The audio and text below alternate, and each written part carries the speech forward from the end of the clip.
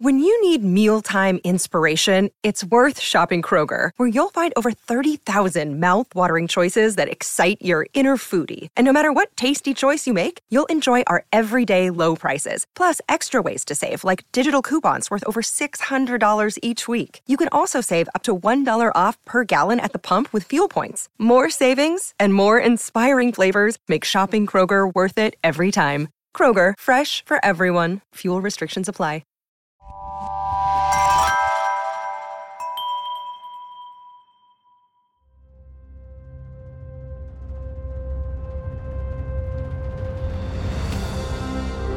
I'm Ken Harbaugh, host of Warriors in Their Own Words. In partnership with The Honor Project, we've brought this podcast back at a time when our nation needs these stories more than ever.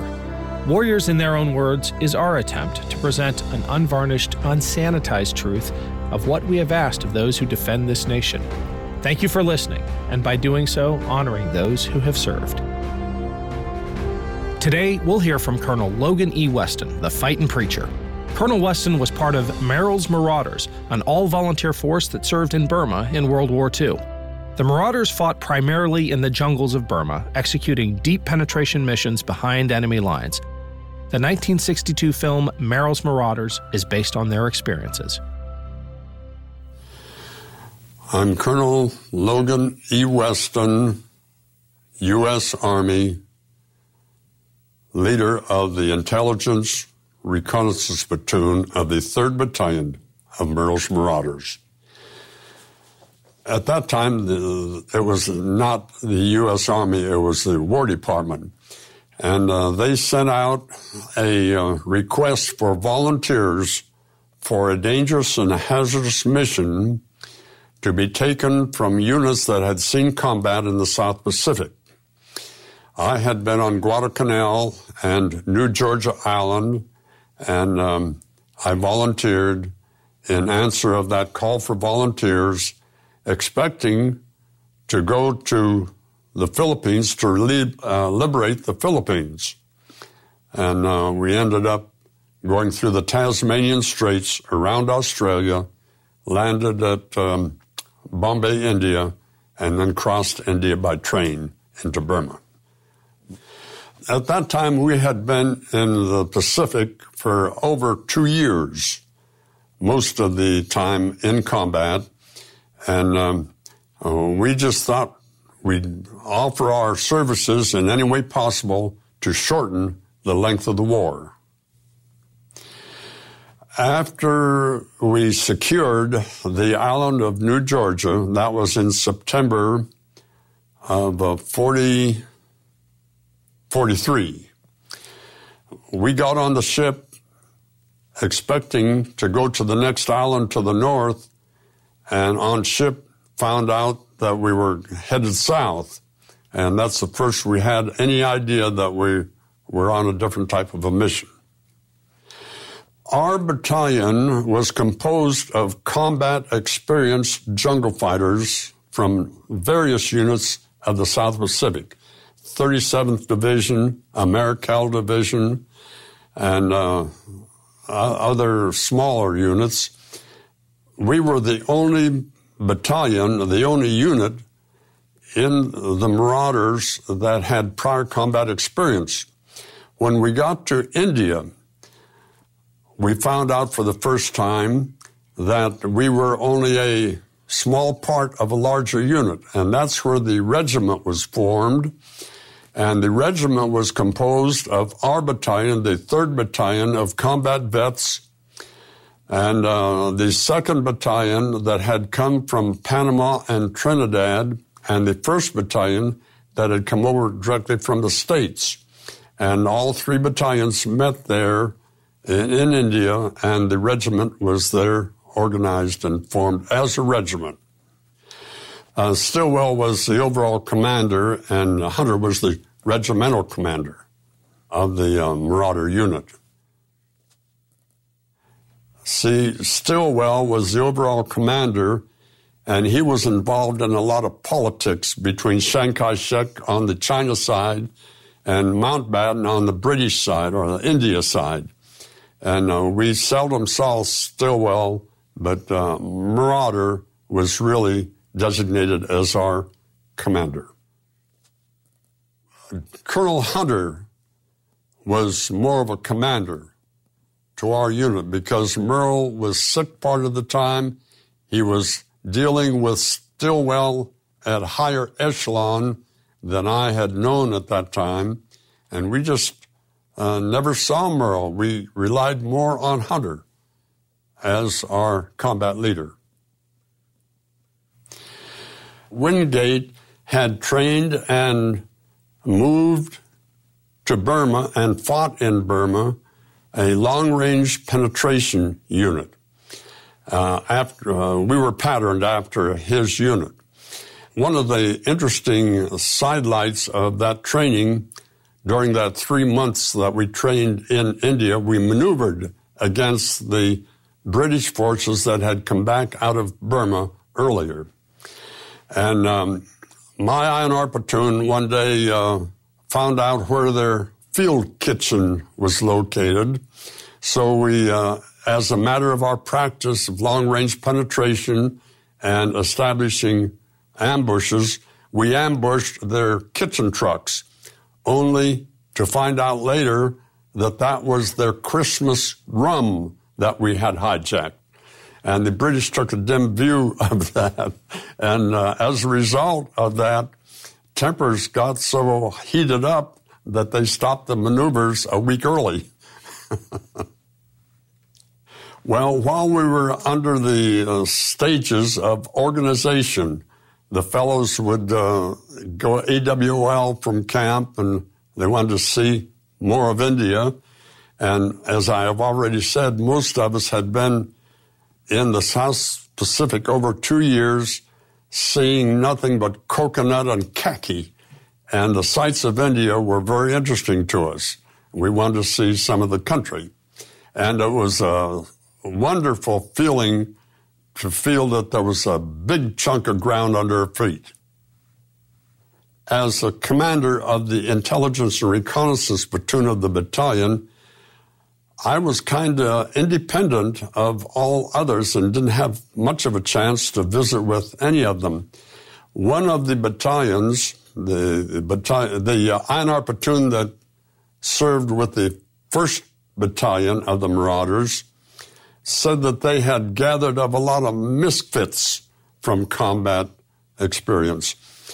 My platoon was gathered from people that had a religious inclination, Christian, and most of them had harrowing experiences in combat. And I was given the choice or the chance of searching the entire battalion for people to be assigned to my platoon. And I selected that type of people, of a soldier. People that had been in difficult positions and had trusted the Lord for deliverance. And that's how I happened to get the nickname of being the fighting preacher. A lot of the commanders of smaller units within the South Pacific area got rid of some of their misfits. And so we had several misfits in the unit initially, but we had them 3 months to weld them into an element of a combat team, and that worked very successfully. The climate and the terrain in Burma was so different than any other place that we had served. But in Burma, my INR platoon patrolled in excess of 1,350 miles of jungle trail by foot. We had 55 men in my platoon, and that included some attached communications people and 3 mules that carried our radios, our generators, some of our heavy equipment. We kept that right with our platoon. Normally, my platoon worked between 12 and 24 hours in advance of the progress of the following battalion. And our mission was to scout out the trails that the battalion could move over, locate enemy positions, and, of course, in case of running into the enemy, we would expect if it was a small unit, we would destroy them. If it was a larger unit, we would retain them or contain them in combat until the battalion caught up and was able to finish them off. To start with, the Chinese were engaged in trench warfare against the Japanese across the north end of the Hukong Valley. Our regiment patrolled to the eastern flank of those trenches and penetrated the enemy lines and then circled around behind them, and the mission at Wallaboom was to establish a roadblock to prevent the Japanese supplies from moving further north to support the Japanese units engaged against the Chinese. At that time, the INR platoon was the advance element of the entire unit, of the entire regiment. And my mission was to patrol the trails through the town of Laganga into the town of Wallaboom. And we contacted the enemy at Laganga and they were delaying action going back from Laganga to Wallaboom. After we contacted the enemy at Laganga, we started driving them back. And then about 12 hours later, the battalion caught up with us. And when they did, they took over the mission of driving the enemy back. That was on the east side of the river. And my platoon was ordered to cross the river, ford the river, and protect the flank of the battalion as it moved forward. Being across the river, I was isolated by the river, and we spent our first night in a swamp. At daylight, and it was real foggy. At daylight the next morning, we noticed some higher ground about 300 yards forward of our position, and I moved to that high ground, established my platoon all-round defense, and from that position could look down the river into the town of Wallaboom or up the river to prevent any enemy patrols hitting the flank of the battalion. And it was in that position that I remained in defense until the battalion got into its roadblock position, and then my platoon was withdrawn to join the battalion across the river. When my platoon established its defensive position on the west side of the river, I established all-round defense. And shortly after that, the enemy patrol coming up from Wallaboom hit my patrol, bounced off, and within the next 3 hours, my platoon was completely surrounded on the far side of the river. The battalion during that time had moved into its block position across the river. And after they got in position, I received orders to withdraw across the river and join the battalion.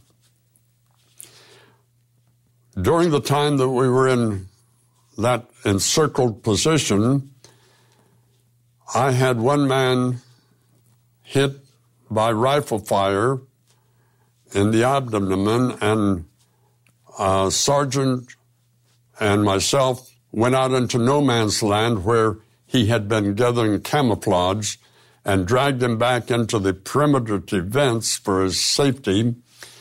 And another man was hit by a fragment from a mortar tree burst, and it lodged behind his skull and his neck, knocked him unconscious. And a third man was hit in the arm with flying shrapnel from a knee mortar shell, and it cut an artery in his arm.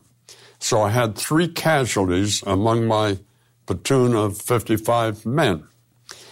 And I had to put two of them. One was walking wounded, but the other two had to be litter carried across the river. So we organized litters from bamboo poles and field jackets, organized litter teams, got the wounded across the river to the battalion, and I stayed on that side of the river with the holding element of my platoon that was holding the enemy back, and I was the last man to cross the river after I got all my men to safety. Our regiment went into the jungles actually in 3 different groups, a total in excess of 2,500 men, and we were opposing Japanese General Tanaka's 18th Division, and I think there were about 25,000 men in that division. It had been reinforced. So we were outnumbered 20 or 25 to 1 in most instances. We were successful for a number of reasons. One of the first reasons was that we were supplied every 5 to 7 days by supply airdrop, and we had plenty of supplies available on call coming in from India. And another thing, we would hit and run. Hit, and before the enemy had a chance to retaliate in strength, we would disappear in the jungles. And that contributed to our massive success. The knee mortar of the Japanese army was more like a grenade, but it was fired from a tube, a mortar-type tube that was held alongside of the soldier's leg for guiding of the missile. But it didn't expand over a great area. The 81 millimeter mortar that we had was very much more effective, and we had different types of shells. HE, high explosive shells, and against personnel. And as a matter of interest, when my platoon joined the rest of the battalion after we had completely succeeded in our mission, the mortars fired at the Japanese on both flanks of my platoon position, and they had fired over 181 millimeter shells, and they only had 3 shells left when I made my escape. Wallaboom was one battle that we were jeopardizing our safety, but after the battalion caught up to us, we were able to establish all-around protection and defense and get more mortars. We brought more mortar shells in with our mule trains, and we resupplied from Laganga to Wallaboom with mortar shells, and that was a lifesaver. That was one time that we were in jeopardy. Another time, after we left Wallaboom and went south, my platoon was ordered, after being resupplied following the Battle of Wallaboom, my platoon was resupplied and given an order to move by forced march approximately 35 miles to the south and check out the trails, determine what trails were best for the mule trains to travel over. And we got down to the town of Nepunga just about dark. The battalion was at least 12 hours behind us, marching time, and they didn't get down there until late the afternoon of the next day. But at that time, I was given the mission of securing the south and east flank of the battalion escape route. The rest of our battalion and the 2nd Battalion had been given the mission of establishing a roadblock on the enemy main supply route running north toward Wallaboom, and they were supposed to hold that block for 24 hours. My platoon was ordered to establish security to the south. 8 miles south of Kangatong, where that block was established, was the city of Kunming. The enemy were known to have a supply base and reinforcing troops there from the 18th Division. My platoon arrived at its destination at dark that night, and at daylight the next morning, I decided that the trail that we had come over that day would be the only escape route for the 2 battalions to evacuate over after they accomplished their blocking mission. And I recommended by radio to the battalion that he move me to the town of Manpin, 4 miles to the south. And from that position, I could block any enemy coming up from the south and keep the escape route for the 2 battalions open for their evacuation. At Bakum, where I established my block 4 miles to the south, I was hit by the enemy that had come up from Kunming, and for the next 3 days and 4 nights, I kept withdrawing up the mountain, grudgingly giving up space just to keep from getting surrounded. The enemy at that time outnumbered me initially by a battalion in size to my platoon. And when they threatened to encircle my platoon, I would withdraw to the next terrain feature up the mountain, and I established 8 different blocking positions all the way to the town of Warang, and the enemy followed me, tried to encircle and cut me off, and when I would withdraw, on several occasions, they would, by banzai attack the position that we had just vacated. But I suckered them up that south trail, and that action kept the north trail open for the battalion to evacuate over. And it was during that 3 days and 4 nights that I had to keep withdrawing to avoid being encircled or cut off. That was a harrowing experience and a constant changing situation. The first major roadblock on the Japanese supply route was at Wallaboom, and the second roadblock was at Kangatong. And when the 2 battalions completed their block at Kangatong, they withdrew behind my screen to the town of Napunga. And there, the 2nd Battalion dug in its defenses at Napunga on higher ground, and the Japanese units that I had been delaying surrounded the entire battalion within 12 hours. So we then found out that I had not been opposing a battalion, I had been opposing a regiment. And that regiment encircled the 2nd Battalion, which dug in at the town of Napunga and had them surrounded for 12 days.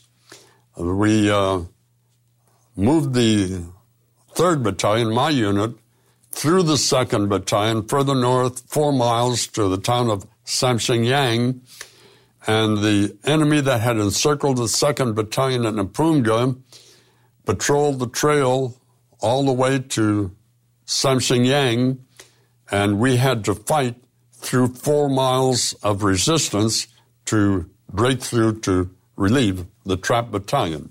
The relief came at daylight on Easter Sunday morning.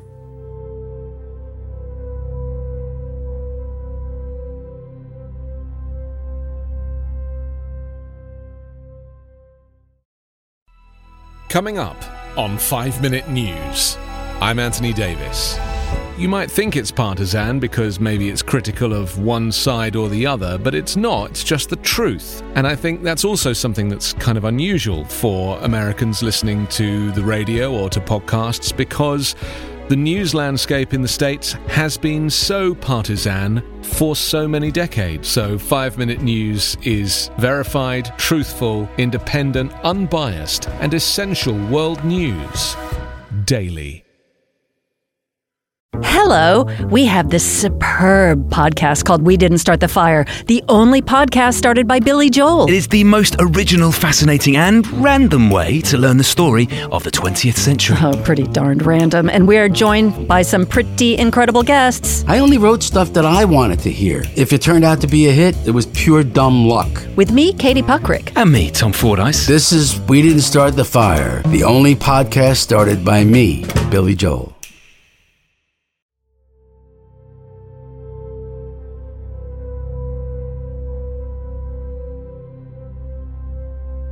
My INR platoon had been given the mission of screening and securing the flank of the 2 battalions that had established a roadblock on the main supply route at the town of Inkangatong. And my 3-day and 4-night direct contact with the enemy forced me to withdraw a distance of about 8 miles in 3 days' time. But that action maintained the escape route for the 2 battalions to escape to the town of Napunga further north. Well, during the time that we were behind enemy lines in Burma, over the period extending from 1st of February until September, we were supplied normally every 5 to 7 days by emergency airdrop. Sometimes that was delayed 2 or 3 days because of monsoon rains. But during that time, we were wet from the monsoon rains practically all the time, and that caused foot problems and jungle ulcers from the skin not being able to dry out. And then we were affected during the last part of the crossing of the Kumung mountain range by swarms of leeches. We called them elephant leeches, and they were bloodsuckers, usually about 2 or 2.5 inches long, and they'd hold a lot of blood and then drop off. As you walk down the jungle trail, the leeches were hiding underneath the banana leaves or the large leaves along the trail, and when you brushed against that, they'd attach themselves to any place on the body that they could get hold. For example, they would attach themselves in the eyelets of your shoes, and on occasion, there were so many leeches on your lower legs and in the eyelets of your shoes that had sucked the blood that it would put pressure like a compress on, and your feet would go to sleep while you were walking. The blood circulation was limited. Also, there were problems with typhus. Typhus that we had never faced before was normally found carried by rats in the villages that we passed through. In that part of Burma, the villages are 10 to 12 miles apart. Most of them had been evacuated by the villages because of the Japanese occupation, but the houses were still there, and occasionally the fellows would find a dry place to sleep in one of the houses or bashes, and that's where they apparently contacted the typhus. We lost several men killed by the typhus germ. And that typhus attack was very similar to the malaria attack. The only difference was that in the attack by a malaria, and of course we all had malaria, the temperature of the patient would rise, level off, and then rise again in steps. But the typhus fever would just continually rise on a gradual incline until the patient was overcome. my personal experience was that about every 90 days, the malaria would flare up, and we tried to keep it suppressed by the use of Atibrin. Quinine was the best suppressive, but it was limited in quality and quantity. And so we suppressed it with Atibrin, taken daily, and we took so much Atibrin, it was a yellow pill, and we took so much Atibrin that our eyes and skin turned yellow. Well, the confusing part was, for our medics, that the early symptoms were identical, and it was hard to determine whether a patient was breaking down with typhus or with malaria. And it wasn't until the latter part of the campaign that they detected the difference. And all through the campaign, when a soldier raised a high fever and was unable to carry, we all carried 60 to 65 pound backpacks in addition to our weaponry. And when a soldier was unable to keep up with the column, we'd load his pack on a mule and let him walk beside. When he got so incapacitated with high fever that he couldn't even walk, we'd throw him on a mule and let him ride along with us to keep the unit together. And that applied with patients of both malaria and typhus, in addition to battle casualties. When I went into Burma, I weighed 183. When I came out of Burma, I weighed 119. And that was probably about the average weight loss during the 8-month campaign. As a result of improper nourishment, you suffered the results of malnutrition. For example, my teeth became loose, and I thought I was going to lose all my teeth, but because of the gum shrinking, the high fever effect, and all the time you were back there, you were sort of in a daze because of lack of proper sleep and malnutrition in the diet. In Burma, the longest time that I went, and the men in my platoon went on 5 days rations, was a period of 9 days. We had to split the ration up to make them stretch out because we didn't know when more were coming in. We would occasionally come into a vacated village and find stores of rice that the natives had left there. I had one Indian in my platoon that I used as a sharpshooter. He was a crack shot. He was an Indian from South Dakota, and he would go into these villages. If we were in vicinity of a village, we would march 50 minutes and then rest 10.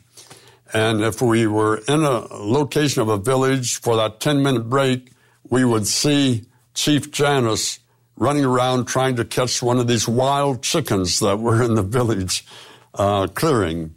And he would catch the chicken and butcher it over an open bamboo fire, and normally we wouldn't stay there long enough to completely cook it, but it was not uncommon to see Janus walking down the trail after we left the village, chewing on a half-cooked raw chicken drumstick. So we had heavy losses at Napoomga before we crossed the Kumung mountain range and dropped down into the Irrawaddy River Valley. And then the Chinese joined us on the attack at our final objective of Mishnah. And at that time, we were in pretty bad physical shape, and disease took its toll. A lot of our people, in fact, most of our people, in the early stages of the Battle of Mishnah had been flown out to convalescence in India. Our original units were so depleted that we had to consolidate. And then the Chinese joined us to beef our numbers up before the attack on the airstrip at Mishna, our final objective. At Wallaboom, and particularly at Napunga, my Japanese Nisi would crawl out and hear the Japanese officers giving orders to their men. And they would say, well, now we're going to launch a Banzai attack in this place. And the Nisi would come back to me and tell me where they were going to attack, where the ordered them to attack. And that gave me an opportunity to move my automatic weapons in that dangerous place to eliminate a possibility of a penetration to my unit. See, my platoon engaged the enemy on 23 different occasions. The battalion following us only engaged them on about 6 occasions, because most of my contacts with the enemy were small units, and I was able to decimate them before the battalion arrived. To the best of my knowledge, all the Japanese that were involved in the Burma activity were schooled and trained in America, and they were true-blooded Americans. There was no distinction between them and other true-blooded American in the unit. And they would go over backward to prove their loyalty to America. The problem there was that we had to be careful not to let them get exposed too much, because it would be disastrous if the Japanese should have captured any of them. Their life was really on the line at all times, and we had to protect them as a result. The problem, as I see it, there resulted from the weather conditions. There were times when the planes couldn't get over as planned and scheduled because of weather conditions. There were other times when enemy interference affected the supply drops. There were times when we dropped or had ordered fake drops, actually food drops dropped in an area where the enemy thought that we were going to come and pick it up, and we would march past that place maybe 50 to 75 miles and receive the actual drop 50 or 75 miles further deep into enemy territory. This was a deceptive measure. There were a lot of deceptive measures used throughout the campaign. My platoon, for example, would come to a mountain stream, going down a jungle trail. We'd come to a crossing of a mountain stream. It was approaching darkness at night, and we would send a half squad or maybe a full squad down the trail half a mile to a mile, and then have them walk backwards to that mountain stream. The rest of the platoon would come to the mountain stream, go on the rocky bottom of the stream, and go downstream several hundred yards and establish a bivouac. When the Japanese found our footprints on that trail, they were confused because they would come to where our footprints stopped, and they would thrash around in the jungle trying to find out where we had gone when we left the trail. And we would be half a mile or so away. That happened several times.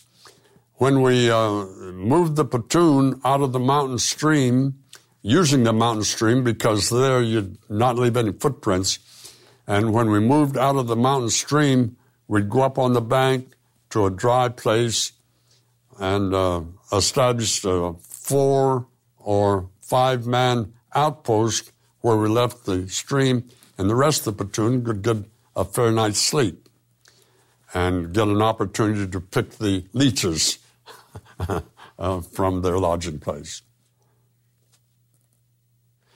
Yeah, there's one day we crossed 20, I forget, either 23 or 26 different mountain streams by fording as the monsoon rain started. And we'd ford the streams, and our shoes and our feet would never dry out. That caused a lot of blisters from tender, wet shoes and wet feet. And before we went into Burma, while we were still in India, we had platoon packets built up. My platoon had 3 packets containing a change of jungle fatigues and shoes. We broke the shoes in while we were maneuvering in India, and when a person's shoes would wear out, we would airdrop the entire packet. Not all of the men would have the same requirement, but everybody was provided a new pair of shoes within the platoon. And those packets were earmarked for a certain unit. Another thing, on the air evac of the wounded and sick, we didn't have airfields. We had rice paddies that had been leveled off with entrenching tools, and they were found in a jungle clearing surrounded by jungle, and the plane was just, it would come in without any trouble, land without any difficulty, but when we put the wounded soldier on the plane, that extra weight was more than the plane could lift. And we had several planes that cracked up as they were trying to clear the jungle at the end of the airstrip. But we eventually got everybody that was alive safely evacuated by hit and miss methods. The word that we received was that if we were able to take Wallaboom, that would terminate our mission, and the British that were positioned on the Arakan front between India and Burma would take over and move south from there. We were successful at Wallaboom and immediately received orders to pursue a second mission, which would take us several miles further south to Napunga and establish a roadblock at Inkangotong adjacent to Napunga. And we were told that we would be relieved after that area was secured. And after we secured an area, the Chinese that had been, the friendly Chinese under Chiang Kai-shek, that had been opposing the Japanese at the north end of Mogong Valley, they would follow us down and establish their lines further south, driving the remaining Japanese before them. And after we secured Wallaboom and later Napunga, that action secured the Mogong Hukong valleys. The Chinese established their front lines at the south of the Napunga battle area. And then we crossed to the east over the Kunming mountain range down the Irrawaddy Valley and essentially did the same thing until we got to our final objective of Mishinau. At the fall of Mishinau, we were so decimated that the marauders that were still active were sent to the Chinese units to act as advisors to the Chinese. And that's how the campaign ended. At the time, we thought that Stilwell didn't have a heart. He kept pushing us forward. But we didn't fully realize the position that he was in.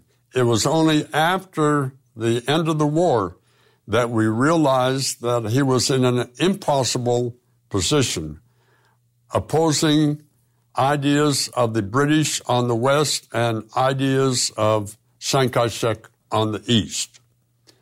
And he was fighting a political war along with our military action.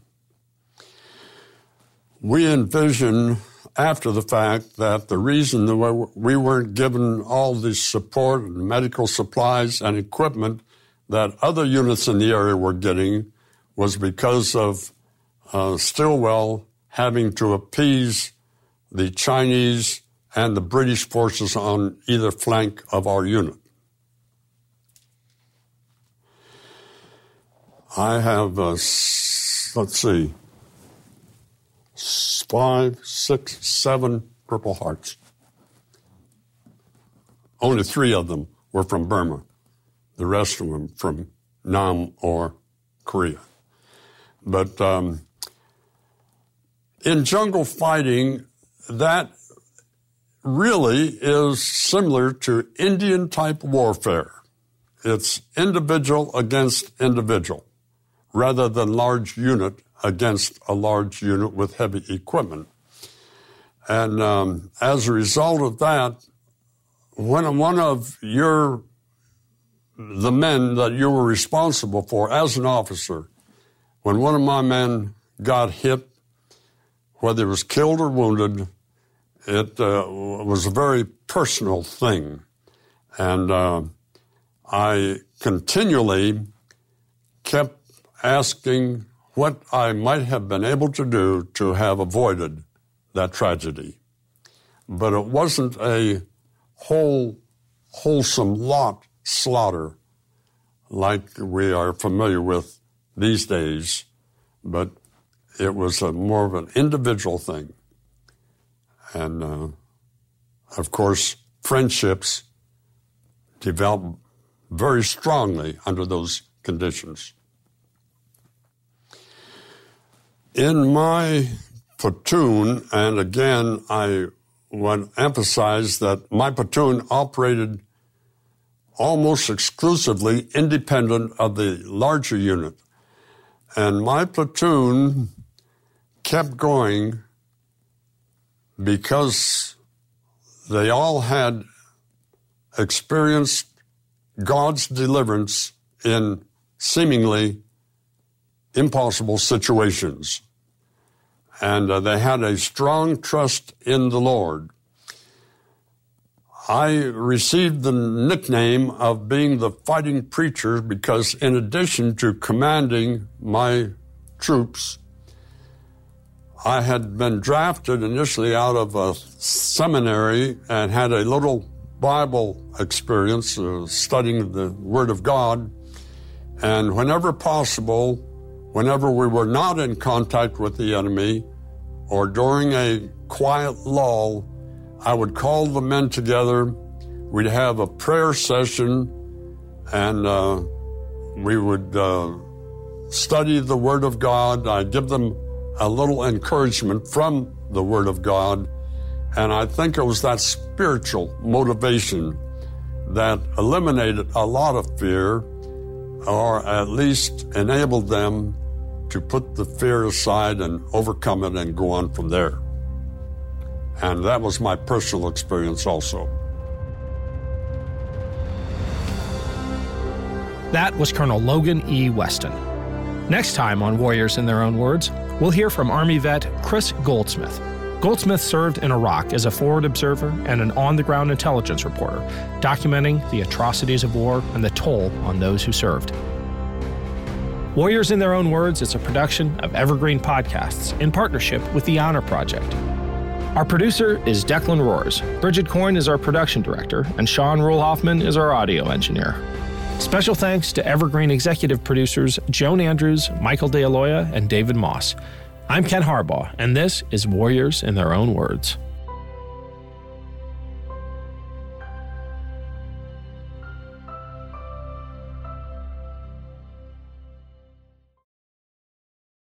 Hello, my name is Peter Zablocki, and I'm a historian, author, and college professor. I'm thrilled to invite you to check out Evergreen Network's History Shorts podcast. Every Tuesday and Thursday, join me on a journey through time, exploring the little-known and hidden gems of history. In each bite-sized episode, I'll dive into my original research to bring you intriguing historical curiosities you've probably never heard of, uncovering the fascinating stories that have shaped our world. from forgotten figures to overlooked events. And the best part? I've condensed all this historical goodness into manageable chunks, perfect for your on-the-go lifestyle. Whether you're commuting to work or squeezing in a quick break, History Shorts fits into the little time you probably think you don't have. Subscribe now and never miss an episode of the History Shorts podcast, available wherever you get your podcasts.